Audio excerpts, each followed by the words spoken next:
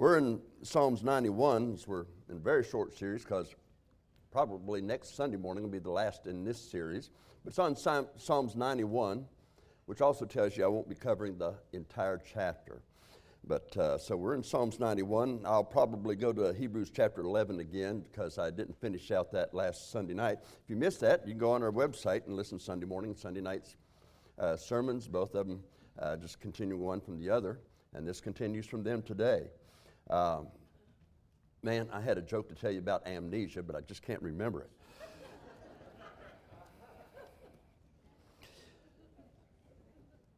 Okay, we also have now, on a serious note, Mary Marks went to be with the Lord this past week, so she's walking on the streets of gold, I guess, isn't she? So, but she's with the Lord, and as far as details of her service, I have none whatever, but it's at Hires Baxley, I believe, isn't it? Roberts. Okay, Roberts. I was just seeing if you was on your toes. Okay, Roberts Funeral Home. And so you can check the website or something, call, and just find out when that is, and you'll be able to read it there because it'll be on their site, and find out the day and time and all that's involved. Okay, now last week, before I read our text in verses 1 through 3, last week we started looking in Hebrews chapter 11. And we went through several of those. As a matter of fact, I believe that we went from verse 31 to 35 or 36, somewhere around there. As we went in those verses, we just saw some people that went through some things. I mean, some hard things, bad things, sawn asunder. I can't imagine sawing a man in half while he's still alive. And he dies that way. But they were for the cause of Christ. But you look at it, Hebrews chapter 11 is called by us, the Faith Hall of Fame. Now, I don't see anywhere in the Bible where God called it that, but God honors those people, and they have a special position because in some of those cases, we don't really know much about them, you know. And some of those names you mentioned, you say Barak or you say Jephthah or somebody like that, and then some that doesn't even name things that they went through, but they did it. And the key is they trusted God, they didn't quit, and they went home rejoicing. I think one of the things I shared with you, just what I had read in the past of people being martyred, being burnt at stakes, and I still burning them at a stake. And then that's where they die, you know, and you say, wow, but they were singing. You read the Roman Colosseum where they're feeding Christians to lions, and people in the audience were starting to get saved because they saw the peace and the joy that they all had. So when you see something like that, you know that they had something special. What the title of this series is having a personal relationship with God.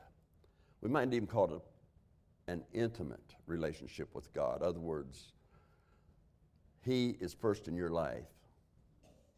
He is first in your life. And you say, well, what about my spouse? What about my children? Well, that's when you go to about your spouse and your children. If you want to be a good spouse, you want to be a good parent, go to the Word of God. It tells you. It tells you how. And so you keep that communication open with Him. As John chapter 10, verse 27 says, my sheep hear my voice, and I know them, and they follow me. And so that is one of the special things, is that when you get in prayer, when you get in that secret place of the Most High, you'll find that you do get to know Him. And as you're in His Word, He'll begin speaking in your heart. Now, you're not going to hear an audible voice. You're not going to hear an audible voice. People say they heard an audible voice. And maybe they did, maybe they didn't. I'm not going to say anything about that, but I'm going to say that's not usually the way God works. Why? Because God is a spirit. You have a spirit. And the true worshipers of God worship Him in spirit and in truth. So if you're going to have a relationship with the Lord, then it begins in spirit, being one with Him. And you become one with him when you receive him as your Lord and Savior. But just think, every sin you ever have or ever will commit, he paid for it on the cross. Just think that all those hidden things of the darkness that are in your life that you don't want anyone to know. As a matter of fact, you probably don't want your spouse to know. Maybe it's evil, maybe it's terrible, and just, I don't want anybody to know about that in my life. And yet, he forgives and he cleanses. And just like one of the names we mentioned last week, Rahab the harlot, he not only saved her, and did he do a good cleansing job of her? I would say so, because Joseph and Mary both came from her line. Oh, God does a thorough job when he forgives and he cleanses. And how are we cleansed? By the blood of Jesus Christ. Our sins are cleansed away. So, reading first 3 verses here, then we'll have a word of prayer and get started into our message for today.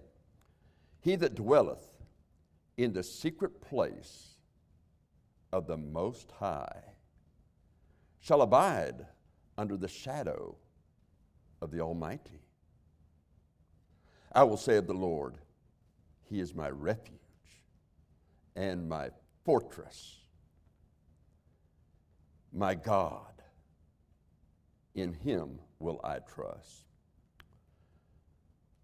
Surely he shall deliver thee from the snare of the fowler and from the noisome pestilence. Well, we'll stop right there. Father, I pray that as we go into your message today, that thy Holy Spirit would speak to each and every heart here today, and that includes mine. I want you to move in a very special way, Father. I just ask thy Holy Spirit just have free course in here today. In Jesus Christ's name, amen. Well, as we were just kind of giving you a little review just a few moments ago, we were looking at those people that in Hebrews chapter 11 that had done great things through some hard things. I mean, look at Joseph. Joseph was sold by his brothers into Egypt. He didn't deserve any of that. They put fetters on his feet where he was also charged wrongly and had to spend years in jail. And yet, or in that prison, you might say, yet we find out in prison, he was still talking to men about the Lord, interpreting dreams and things of that nature. He still stayed true to the Lord. They put fetters on his feet. And the idea there is that he pretty well limped the rest of his life. They said it hurt his feet with fetters, and he would limp the rest of his life. Although he would be the one that God would use to prepare a place for the people of God.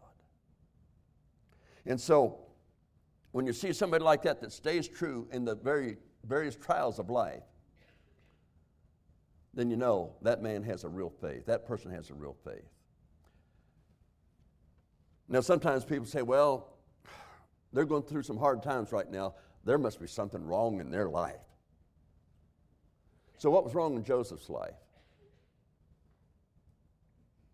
What was wrong with those people who were beheaded, burned at stakes? What was wrong in their life? They had it coming, didn't they? No. They were witnessing the gospel of Christ. So, how did they stay true? How do you stay true to God when you're going through all of that? And you just continue to walk with him, and you're amazed at the strength that he gives you. And then one day you look back, and you'll see things in your mind, you'll be going over them. The Lord got me through that. Man, I thought I was doing, boy, look what I did. I did this. That wasn't even my idea. It just hit me. And you find out that the Lord was working the whole time for you. And so we see that the importance is that we continue to grow daily in our relationship with God. I wonder then, if this is something of our American forefathers, now you know I've told you, and Brother Randy has told you, others have told you from this very pulpit, that our Constitution was written on the Judeo-Christian ethic. I like to say Old and New Testament. If you're a Jew, you like to say Old and New Covenant. But either way, that Bible is one book. And our Constitution was written on that. So, and they unashamedly, they said what they were writing, what they were using to write the Constitution. And yet, our forefathers, we find that many of them died. Their houses, their properties destroyed, their families, in some cases their families killed. Sometimes they lost their lives. And they fought to guarantee not only the freedom to worship God, but to share that faith with others. And to go through all of that and to endure, knowing that when you walk out that door, that may be the last time you see your family. And my friend, that relationship with God is what takes them through and do the right thing. They were doing it for their country, but they were also doing it for their progeny, their offsprings, their line. They were doing it for all because they were doing it according to the Word of God. They saw the biblical wisdom of serving God and being willing to give your life for Him. Jesus gave His life for us. The difference between them and Jesus is Jesus at any time could have come off the cross. At any time He could have just said the word and every one of them would have fell dead. But He came to seek and to save that which was lost. And He had that heart for us. That heart was for you and me. Way back then, it was for us. And yet, when we were reading in Hebrews chapter 11, we read about all these things that people went through. And you get to verse 38. And that's the one that just really sets well with me. For in verse 38 there of Hebrews chapter 11, I'm going to go back over there now. Talking about all these things that people suffered. And you know what he says? Of whom the world was not worthy. They wandered in deserts and in mountains and in dens and caves of the earth. It's nice living conditions, isn't it? We see then that that's the way many of them had to live as they were seeking them to stop them. You know, we talk about our King James Bible here, and understand that there's a group called the Waldensians and the Waldensian Mountains, and what they would do is they were in caves. They had their lanterns, and they would make copies of the Bible. They would handwrite. Of course, that's what they had then. And then they would check each other's work, count to the middle of the page. If they had a word wrong in there, didn't agree with the original that they had, they would start over on that very page. It was that important. Well, we call our Textus Receptus and even the Masoretic text, as they were coming down, more of the Textus Receptus, but still the Masoretic text was copied. But as they did that, the Old and the New Testament, you might say, they took much care, but they also knew that if Roman soldiers found them doing that, if they were caught, they were chunked off that mountain. I mean, off of cliffs or whatever else. They were dead people. But they knew the power that's in the Word of God. They knew the power of God to save. But they knew the power that if I should die, I'll enter His presence gloriously. They trusted, they believed God. And so, they had those living conditions. You see, the world, we find there, is not worthy of these people. Again, he says, of whom the world was not worthy. The world hated them. The people of rank, the people that ruled, hated these Christians. They didn't quit. They did not quit. You don't quit when you love someone. I've, over the years, watched marriages fall apart, and I've watched marriages that go through some troublous times, and yet years later they're still together. Why? Because they didn't quit. They didn't quit. They stayed true.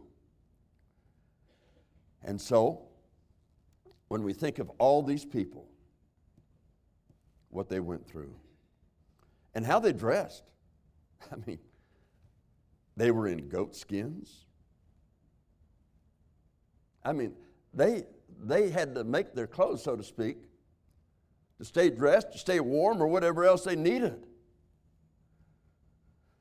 The world was not worthy of them. Now, my folks that are here today, and all of you, I just want to say, I like to dress up for church. I was raised that way because it's going to honor my God and Father. So I try to dress up for church. It's not my uniform.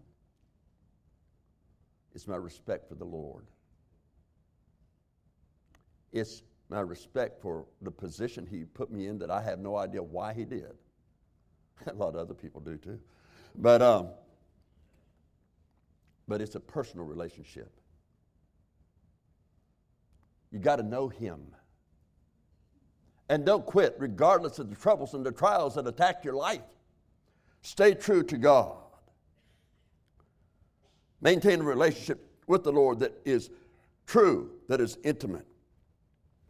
I remember in the 1950s and 60s, in the 50s, in the elementary schools, we'd go out in the hallway, line up, and then come walking back in, get under the desk and things like that. We were preparing in case we were hit with an atomic bomb. Now, we said atomic back then, okay? Atomic bomb. If an atomic bomb hit us, we were supposed to be getting under the desk and all these things, how to put the hands over your head and all that. If you were outside, put your hands over your head, lay on the ground. So, we went through all that. And you'd practice that. Now, we didn't do that in church, though. Christian schools, some Catholics had their schools, but mainly here, we just didn't have Christian schools. So that was in public school. But then in public school, you prayed, you read the Bible, you even had preachers come by sometimes. They thought that was so evil to do that. They said, no, we've got to have separation of church and state, which was not in the Constitution at all. We've got to have separation of church and state. So God didn't separate it, man did. And so they replaced having preachers, having morals being taught with drag queens. Does that make sense? Not at all. Not at all. And so I remember, though, in church, in the 50s and 60s, this is one of the things that would be said. If the Russian soldiers come in, because that was a big thing back then, if the Russian soldiers come in and told you to deny God, deny Jesus, or die, what would you do? Now, when you're in 4th, 5th, 6th, and 7th grade, you'd say, oh, I'd die. And maybe other people said that too. I think we said it because that was the right answer and we didn't want to get yelled at. Okay. But it was, would you stand? You know, that's not a bad question. Not a bad question at all. They weren't sure something like that would happen. And by the early 60s, that kind of died out, and they weren't doing it quite as much anymore. But would you die for Christ, who died for you? You see, you don't have that faith. It's not a growing daily relationship. If you can go day after day outside of His Word, outside of a prayer time, outside of pouring your heart out to God, you're not going to have a daily relationship. You're not going to have that personal relationship that you ought to have. It only comes through a daily relationship with God. We say, would you like to receive Jesus Christ as your personal Savior? You may one day get an unsaved person who says, would you like to have a personal relationship with Him that walks daily with Him? Now, I don't think an unsaved person will say that to you. But asking people to have a personal relationship to be saved, to receive Him, is just as important afterwards that we continue to walk with Him. Just think in the Old Testament. You're reading Timothy, the New Testament book says, give attention to reading. You know what they'd do? They had times where they read the Scriptures. People would come and listen to them read the Scriptures. In Nehemiah chapter 8, they stood there just about a half a day. Can you imagine standing there about half a day? People saying, we didn't have any air conditioning or padded pews. No. They wanted to hear the Word of God and what God had to say to them. And Nehemiah chapter 8, it is pointed out that they did that. And when they saw their sin and the trouble they were in, were told that they became sorrowful. And then they told them, hey, the joy of the Lord is your strength. Walk with God, you see. And so you can do the whatever work that you think that you want to do, but really, in your personal relationship, you need to find out, what does God want you to do? That is it. And you won't find what God wants you to do if you're not in His Word, you're not in prayer. Sometimes people get discouraged when bad things happen. It's their health. Maybe it's their finances. Maybe it's something else. Why is God allowing this to happen to me? Well, do you think you deserved it? You think you deserved it? I don't think I deserve it. So why do we get upset? Well, maybe God's trying to get our attention to say, look, I'm not punishing you for a sin. I'm trying to give you some direction in your life. We must be honest with ourselves. As our text, He is our refuge. Man, when you go to Him for trouble, I mean, you got that problem in your life. You got things happening. There's that place you go for a refuge. Oh, Dr. Faust, who was the first pastor here, I read one of his booklets. It was called The Comfort Corner. And I said, that is really good. But he told the story of a dog he used to have, a little puppy. And I guess it was a house dog. And every time that dog was about to get in trouble or got scared about something, he had one place where he'd run. He'd be there, and he'd stay there until he felt better, I guess. It was his comfort corner. If you're saved, Your comfort corner should be with the Lord Jesus Christ. I said at the beginning, I said again, Jesus said in John 10:27, my sheep hear my voice, and I know them, and they follow me. And I give unto them eternal life. He gives eternal life. And no man shall pluck you out of his hand. That's my God. That's my Lord. That's my Savior. He's our refuge. He's our almighty God. Trust him daily in the hard times of life and in the suddenlies of life. When those tragic things happen, trust him in it all. He said in verse 3, should I say, surely he shall deliver thee from the fowler. The fowler? What does that fowler do? He sets up that little trap, puts some food in there, and when they come in there inside that trap to get the food, boom, they're caught. They're caught. And that's Satan. He puts things in front of you that he makes you really want to like and be a part of your life. And my friend, once you go in, you're caught. You're caught. That's why we have the Word of God. That's why it's preserved. You know, we had Thanksgiving this past week. And we're told, enter his courts with praise, and to his gates with thanksgiving. Be thankful unto him. But, do we ever think of that last part? For his truth endureth forever. So often when we read that 100th Psalm, we put so much emphasis on the thanks, which is a good thing, because in everything give thanks, for this is the will of God in Christ Jesus concerning you. But you don't do it at the expense of God's Word. You do it with God's Word.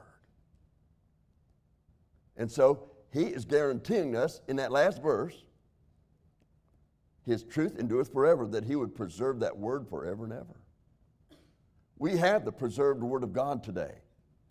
Now there are scholars trained by the devil's fowlers that have taken me and said, no, we don't have it anymore. Parts of it are lost. They don't know that the devil, they may have 5 letters after their name of all the doctrines. But if they don't know any better than that, they have no idea. They're saying God can't do that. He lacks the ability to overcome Satan in that way. But none of us would say that. Yeah, but the actions say that. The actions say that. You ever come home, see a child with chocolate on one side and something? Did you get the candy? No. See, his actions said something else. And that's what happens so often with us. And so the devil tempts. And from the noisome pestilence. Now, when I think of the noisome pestilence, didn't we have something go through this country a couple of years ago? Wearing masks, everything else. Then you have a university comes out with the thing says, keep those masks on, it's going to poison you. And I mean, that was a university study. It's a secular university. But isn't it interesting that we automatically just responded to whatever they said?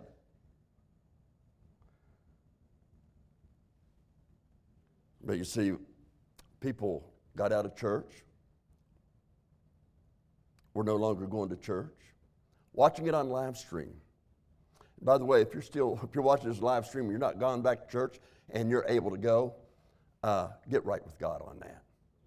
Get right with God on that. Let me just say that. And we love those people that help. I mean, people that watch and all that, a lot of shut-ins that do. But if you can be in church, be in God's house, not forsaking the assembling of ourselves together as a matter of some is. And so, you trust in Him. You trust completely in Him. Now, instead of reading through those verses there of Hebrews 11, I'm not going to go into them. Instead, maybe sometime go home and read Hebrews chapter 11 and realize the common denominator besides the trust in the Lord, faith, the common denominator of those men of faith, those women of faith, they didn't quit. That makes me to ask a question when people quit. Why did you quit? Well, you know what that preacher said?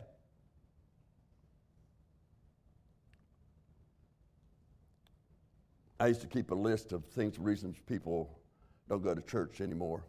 There's about 10 of them that were, because he always preaches on this or he always preaches on, there's about 10 of those. I finally just got away with the list. I said, I'm not even keeping up with that anymore.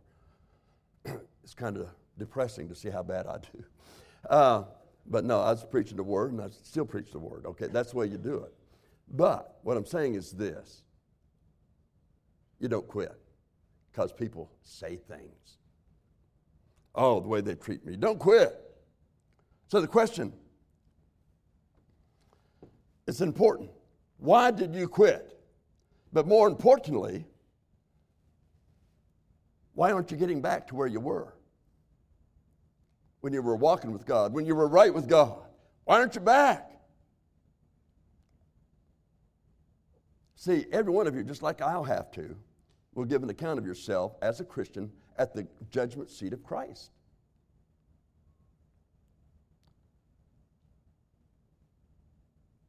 And you'll have to give an answer. Why did you quit? Why didn't you go back to where was the right way? You will give an account unto the Lord. I will also.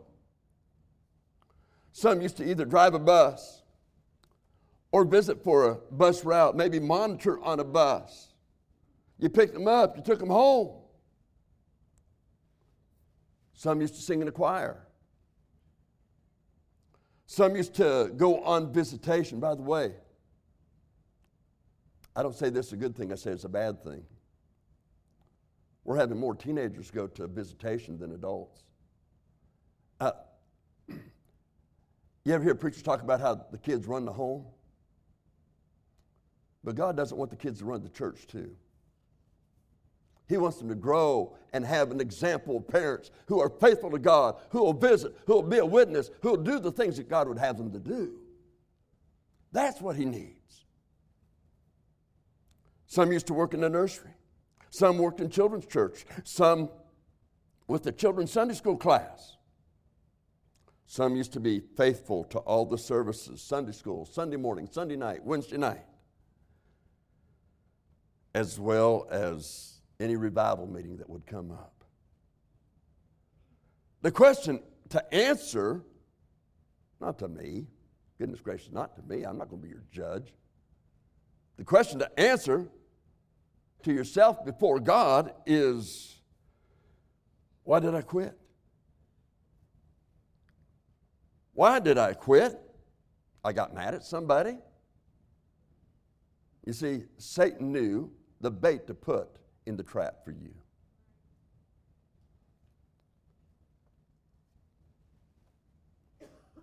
You know, the reason you quit, the question you need to ask yourself is this: is my reason holy and acceptable unto God?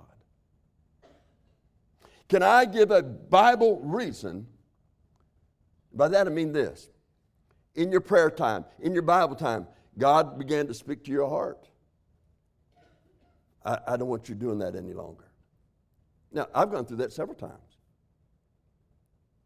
I got called to preach. I went off to college. The college I went to, I went to Pensacola Christian College. I'd first gone to Tennessee Temple and dropped out. We got married, and then a couple years later went back to college. It wasn't a challenge if you didn't have a wife and children. But went back that way. But what I'm saying is this. I had people tell me and say some hard things to me about it. They said, like, I'm expecting you to fail. Now, they didn't use those exact words, but the words they used pretty well said that to me. I know what it is to be opposed. Look, when I went from my first church to Arizona, that was kind of hard. But I knew God spoke to my heart. And there wasn't a church in Arizona. I went out and started one. When I come from Arizona to here, my dad flew out there, him and Mom. I thought, man, that's great. We get to see them. We're here in Arizona. We're having a hard time making two nickels rub together, let alone travel back and forth. They traveled out to see us. I knew my dad liked to golf. He didn't golf the kind of golf I do. Putt-putt. But took him out golfing. Then afterwards, he got me alone. He said, met with my deacons, and we're calling you to come to the church to be my assistant pastor, and in 2 years take over. That's the way he said it. And he said, I want you to pray about it. I said, yes, sir. When I got home that day, went in the bedroom with Janice, I said, we're not going to tell them here. And I told them what happened. We're kind of laughing about it. Says, there's no way. God brought us out there. We'd had, I think the number was about 35 people we'd led to the Lord in less than a year. And just knocking on doors and things like that, and was able to get them saved and get them in there. And so I said, no, what? These are new Christians. I can't leave now. I mean, I had all the reasons why I shouldn't. He landed there in May. I didn't tell him until the 1st of August, because through June, July, until the 1st of August, I fought God on that. God, no, that's not right. That's not right. If you want me another church, I'd like to have that church in the middle of Tucson. It's a nice church, nice location, everything beautiful. But I walked for days in the desert. I went in the desert there. You're in desert areas. Days with no anything else, just a Bible, walking around there. Some nights I'd spend the entire night in prayer. I'd fast for a few days at a time. Finally, I woke up and says, dummy, he's affecting your sleep. He's affecting everything about you because you won't listen. I said, okay, Lord, I'll do it. And then I called Dad, and I said, Dad, I believe the Lord wants me to come back, and I'll come. That's around the 1st of August. I think he had just about given up.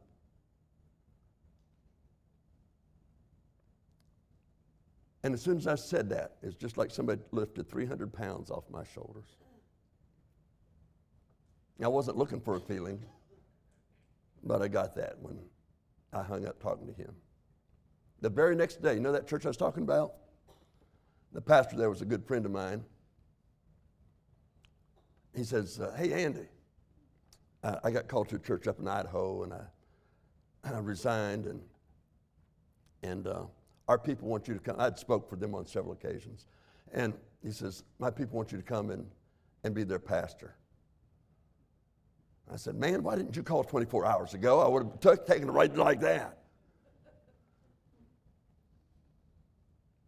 So sometimes when you go through attack, I'm trying to bring you up to something. When you're attacked, when your family's attacked, when all these things are happening, God still had a purpose for having you there. When you look through that hall of faith, God had a purpose for each one, even though they suffered some great things.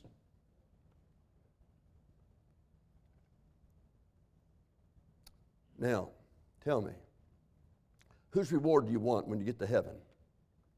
The people that may have been saved and did the persecuting? Or those that would not bend on God's word, in God's service, but stayed true? Whose reward would you want? Those people walked with God and they realized He's very personal. They stayed in the Word, they stayed in prayer, and that's how it works for you as a Christian. Yet, If you're not sure if you died today that heaven's your home, everything I just said doesn't work for you. Doesn't work for you at all. Because until you're saved, that can't work for you. And you can't get saved until, first of all, you realize I'm a sinner. So often you hear people, well, God will weigh my good against my bad, or I'm not that bad. I went to church. I did this. I remember sitting by a lady on an airplane one time and talking to her. She said, I went forward at a youth camp when I was a little girl. They said, pray this prayer. I prayed this prayer, and they said, okay, you're going to heaven. But when she got older, she realized her life was empty. And so she got saved there on the plane. But what I'm saying is that saying that prayer, it might be the right words, but you see, it's got to be the heart that's been given to the Lord. Lord, I'm yours. And again, I repeat, from last week, Romans 8:28, and we know all things work together for good to those who love God, for those who are called according to his purpose. And by the way, every one of those in Hebrews chapter 11 knew that. Do you know it?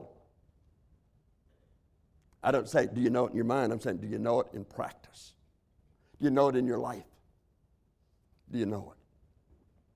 But on the other hand, you can't know that either until he's your Lord and Savior. I'm a sinner. Jesus died on the cross, shedding his blood for every sin I ever have or ever will commit. He had existed in heaven throughout eternity past. He came here, took on flesh, that he might die for our sin. And now, when you think of that, to ignore that, to put it off,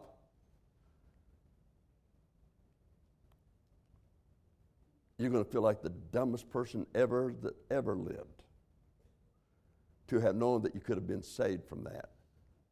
And you had too much pride to do that. Now, friend, God wants to save you. He loves you. He wants to change your life.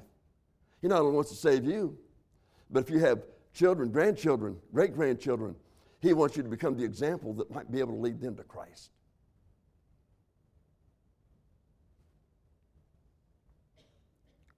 How personal is your relationship with God?